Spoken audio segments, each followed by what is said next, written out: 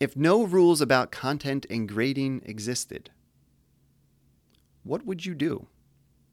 I truly believe that we can do anything. The possibilities are limitless.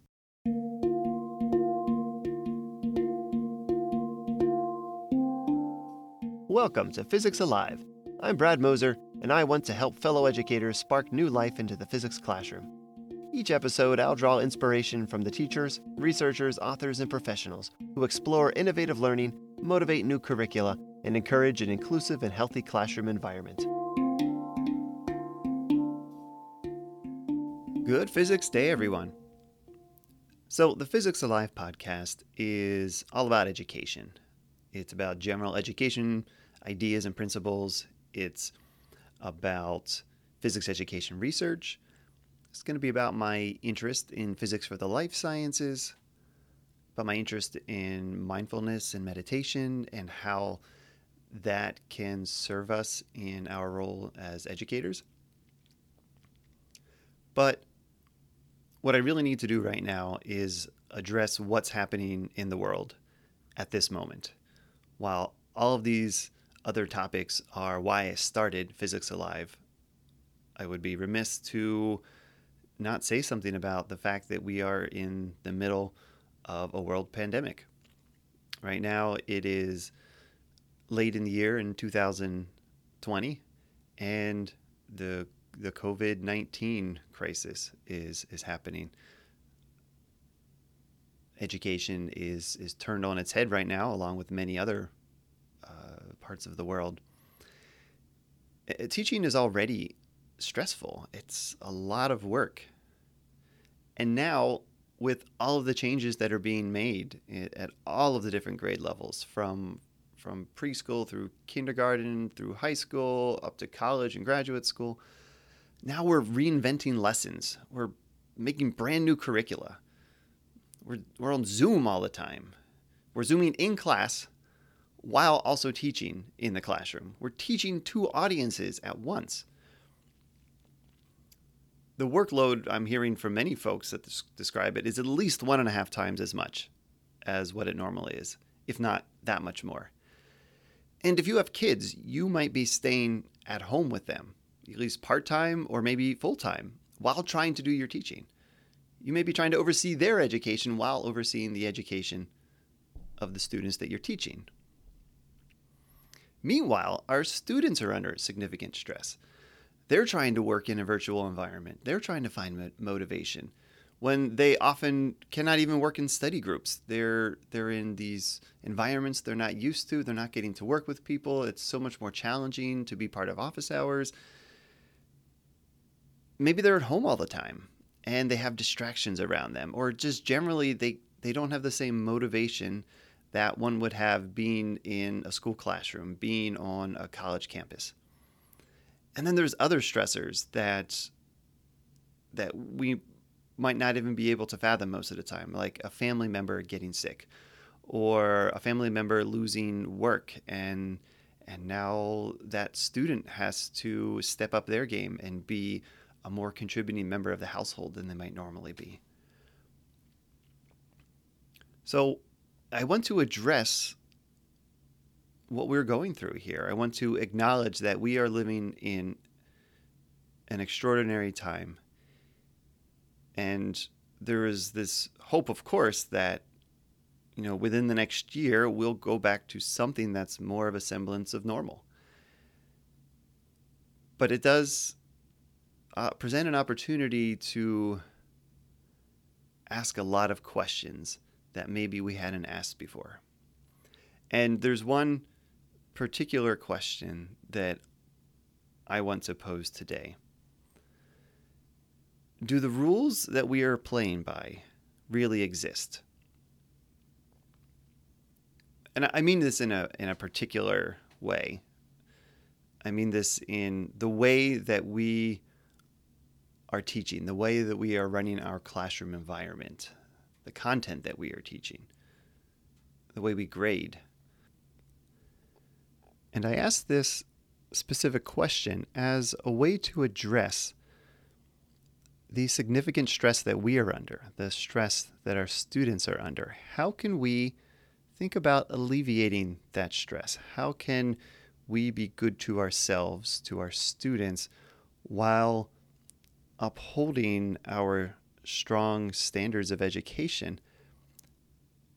How can we do those things together? Because this isn't sustainable for any of us.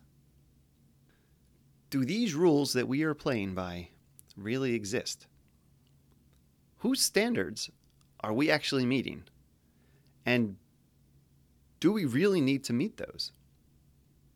I think one of the answers to that is we are meeting our own standards. There's some standard that we have set, and teachers quite often are going to be your perfectionist types of folks. People who go into teaching have often done very well in the school environment themselves, and therefore they want to go back into that environment where maybe they succeeded so well and they enjoyed their time there and want to be part of that environment. So we are the ones deciding what topics we teach and at what depth. We're deciding that. So why do we cover so much when the research has shown that deep learning truly comes with time and effort on topics? Why not cover fewer topics and spend time in deeper investigation? So instead of trying to create more and more content, more and more lesson plans, why not create less and spend more time diving in deeper? We need to determine where our notions of what we cover in class come from. I said we're the ones that decide this. We might think, no, that decision comes from elsewhere. And maybe sometimes it does. But I think there are many times it doesn't. So I venture that we are the ones that decide what topics we teach and at what depth. I'm also going to venture to say that we are the ones deciding how we grade. So, are you stressed by how much homework you have to write and grade? Are you stressed by how many tests and quizzes you have to write and grade, by lab reports that you need to read through and comment on and grade? Well, then stop writing and grading so much. Find another way. Simple as that? Yeah, stop writing and grading so much. Don't grade so much. You could check more for thoughtfulness, for effort, for completion.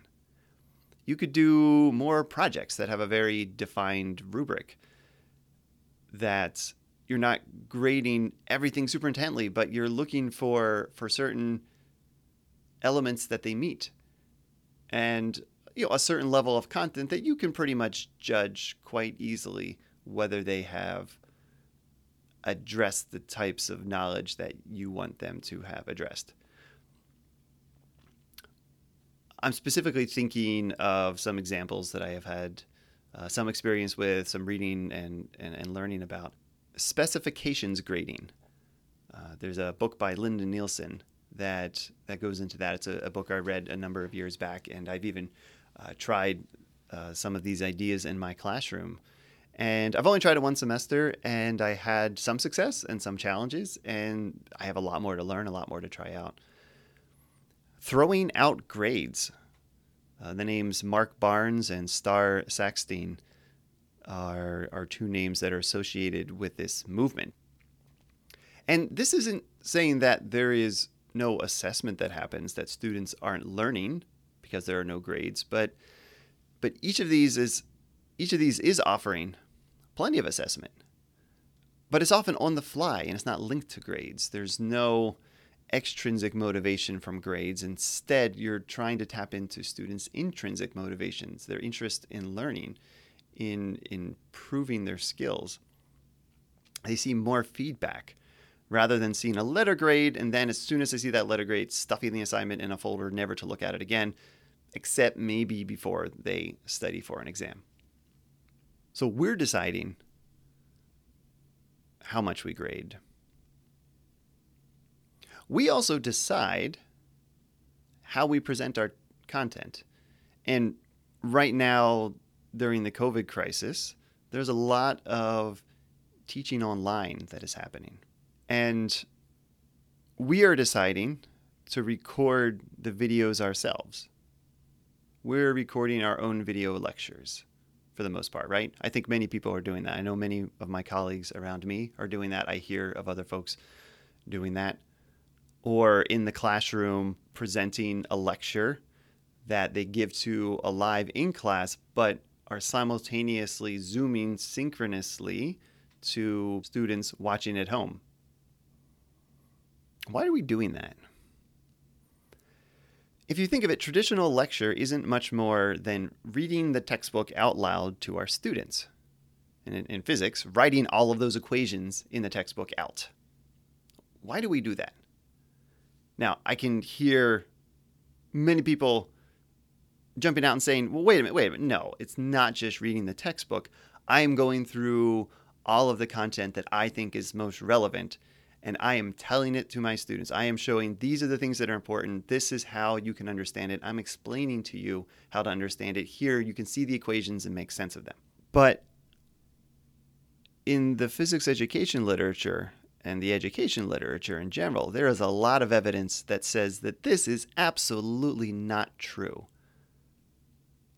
Just because we stand in front of the class and project these ideas from the textbooks from our own perspective, well, the students aren't getting it from their perspective. They're just learning from another expert. The textbook is an expert, and you're an expert, and you're just basically being like a textbook. They need to build this knowledge for themselves. They need to work with it. So maybe we don't need to be that textbook for our students. Maybe we don't need to spend our time making our own videos to be a textbook when we could find other resources. Are there websites? Are there videos? Is there audio content? I mean, they can read the text. If we're using a textbook, we can say, read the text. And now I've heard arguments from people before saying, oh, students don't read. Well, maybe they don't read because it's not actually their assignment. We just say, you should read. We don't say, you will read and you will report on what you read. I remember a calculus class that I had in college. It was 5 days a week. It was a lot of calculus. We were asked to read the textbook. We were also asked to write notes on our reading. What did we learn? What questions do we have? I read the textbook. I didn't read the textbook in all of my classes, but I definitely read that textbook because I needed to write notes about that. What about videos? I'm going to throw it out there. Khan Academy. Is it perfect? No, of course not. But neither is what we're doing. Is it a reasonable first pass through the material? Absolutely. The lessons on Khan Academy look just like what a textbook would have.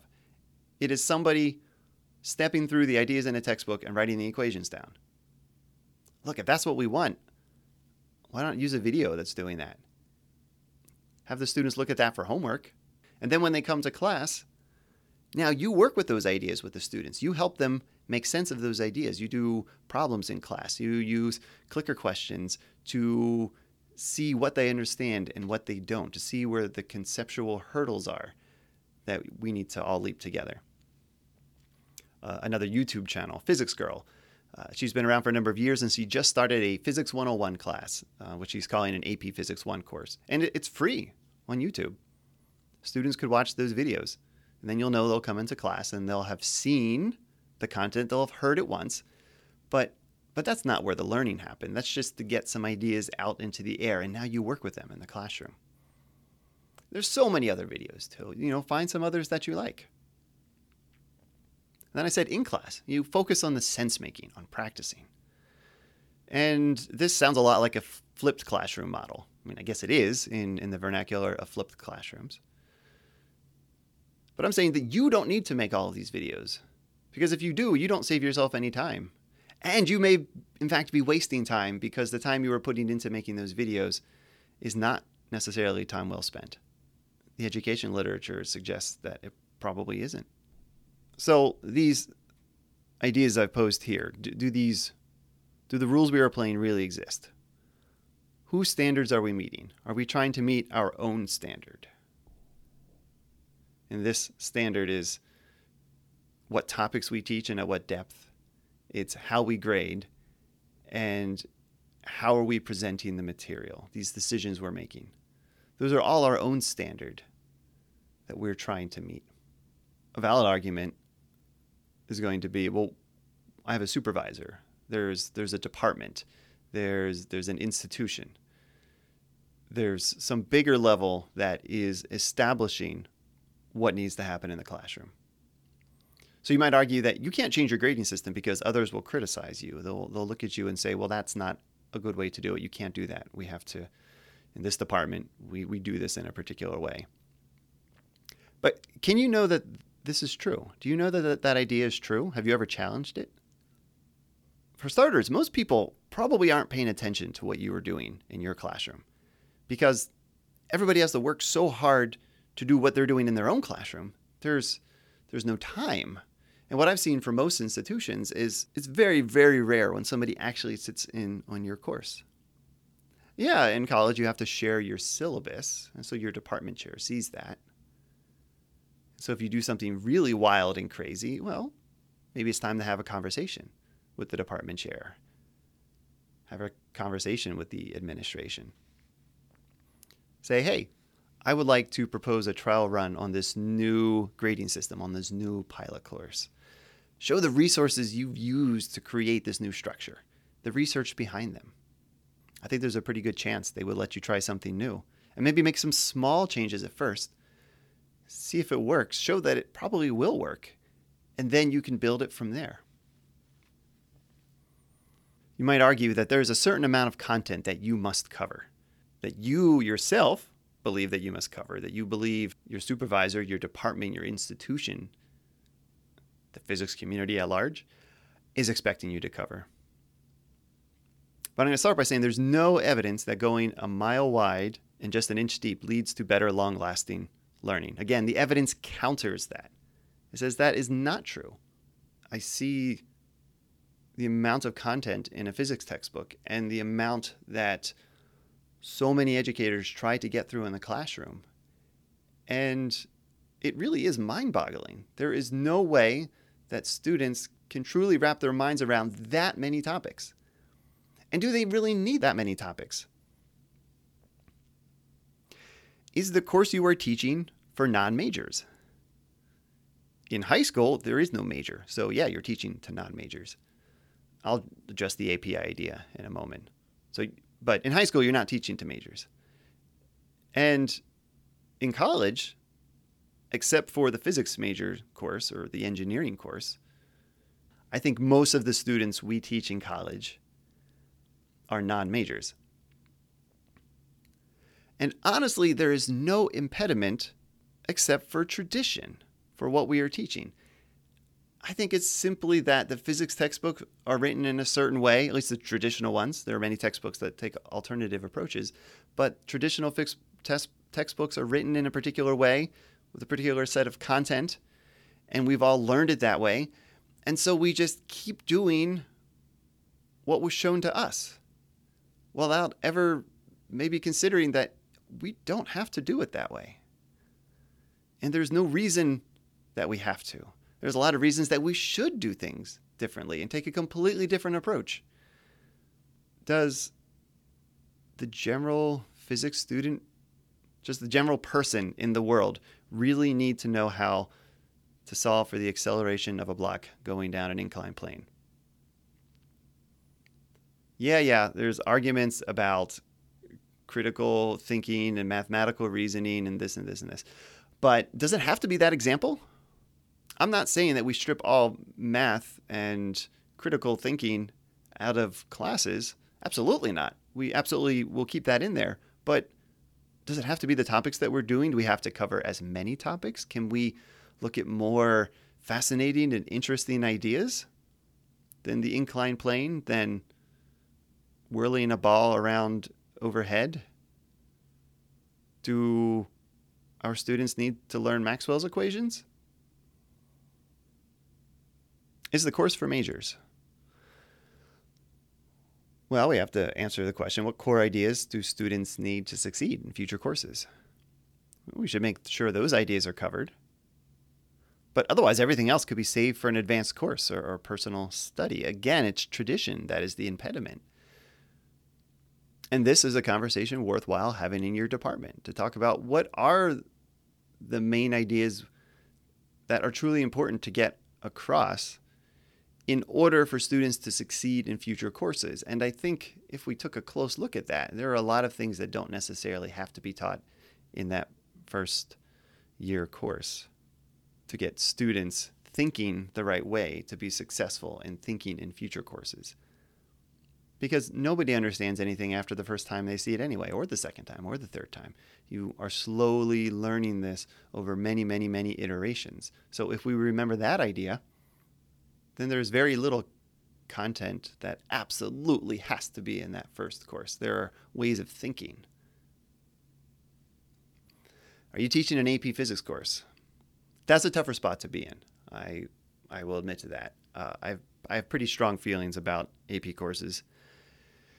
If you're interested, you can read an article I wrote for the school newspaper during my 1 year of high school teaching. Spoiler alert, I do not support the AP curriculum. I'll have a link to that article I wrote in the show notes. Yeah, the AP curriculum, the students need to get prepared for that exam. That's why schools are offering those courses. So there is a lot of pressure to do that. And maybe departments should question why they're offering AP courses. Do they really need to do that? And maybe if that's not for you, maybe you should try to teach the courses that don't ask you to do that. Maybe you move on and teach somewhere else. That's easier said than done. But I'll tell you, I did that. I taught for 1 year in the high school, and I honestly, I couldn't stand the AP curriculum. I felt so stifled by it. As someone doing modeling instruction in studio style environment in college for 8 years, I couldn't take it. 1 year of that drove me right out.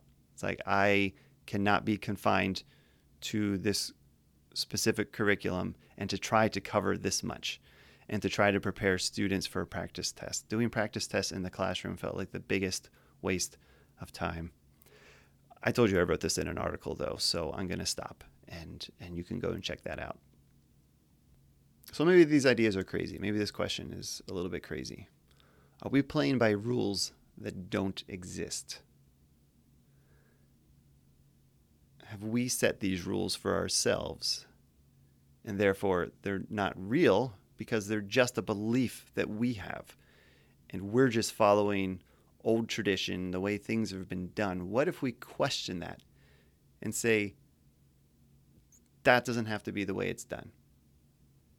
What if we ask our departments, our school to question that too? And maybe that's too big of a question for many people around us, but maybe it's not too big of a question for yourself. And maybe there is a lot that you can do, a lot that you can change so that you aren't working yourselves to the bone. That's the point of what I'm thinking about here. We're in the middle of this crisis in the world. But even when we weren't in the middle of COVID-19, teachers were still in crisis. Teachers were still stressed out. Teachers were still burning out. So there's a bigger picture here that's been here for a long time. And we need to ask these questions of ourselves and of those around us. Are we playing by rules that we have made up ourselves and they don't actually exist? They're actually just beliefs in our minds. What can you do right now? Maybe you're in the middle of a semester or a term and you can't do anything immediately. So maybe you just stop and pause and consider these points. What stories, beliefs, assumptions are you operating under? What spell are you under? This question, are you playing by rules that don't actually exist? Imagine if no rules about content and grading existed. What would you do? How would you do it? What do you think is truly best for you students? Don't think about what tradition has done over time. What do you think is truly best for your students? And you may have different answers than I have. You may have some wild and totally out there idea that I hadn't thought of yet. I'm sure there's so many ideas like that. I've had a lot of wild and crazy ideas, but I know there's that many more wild and crazy ideas out there.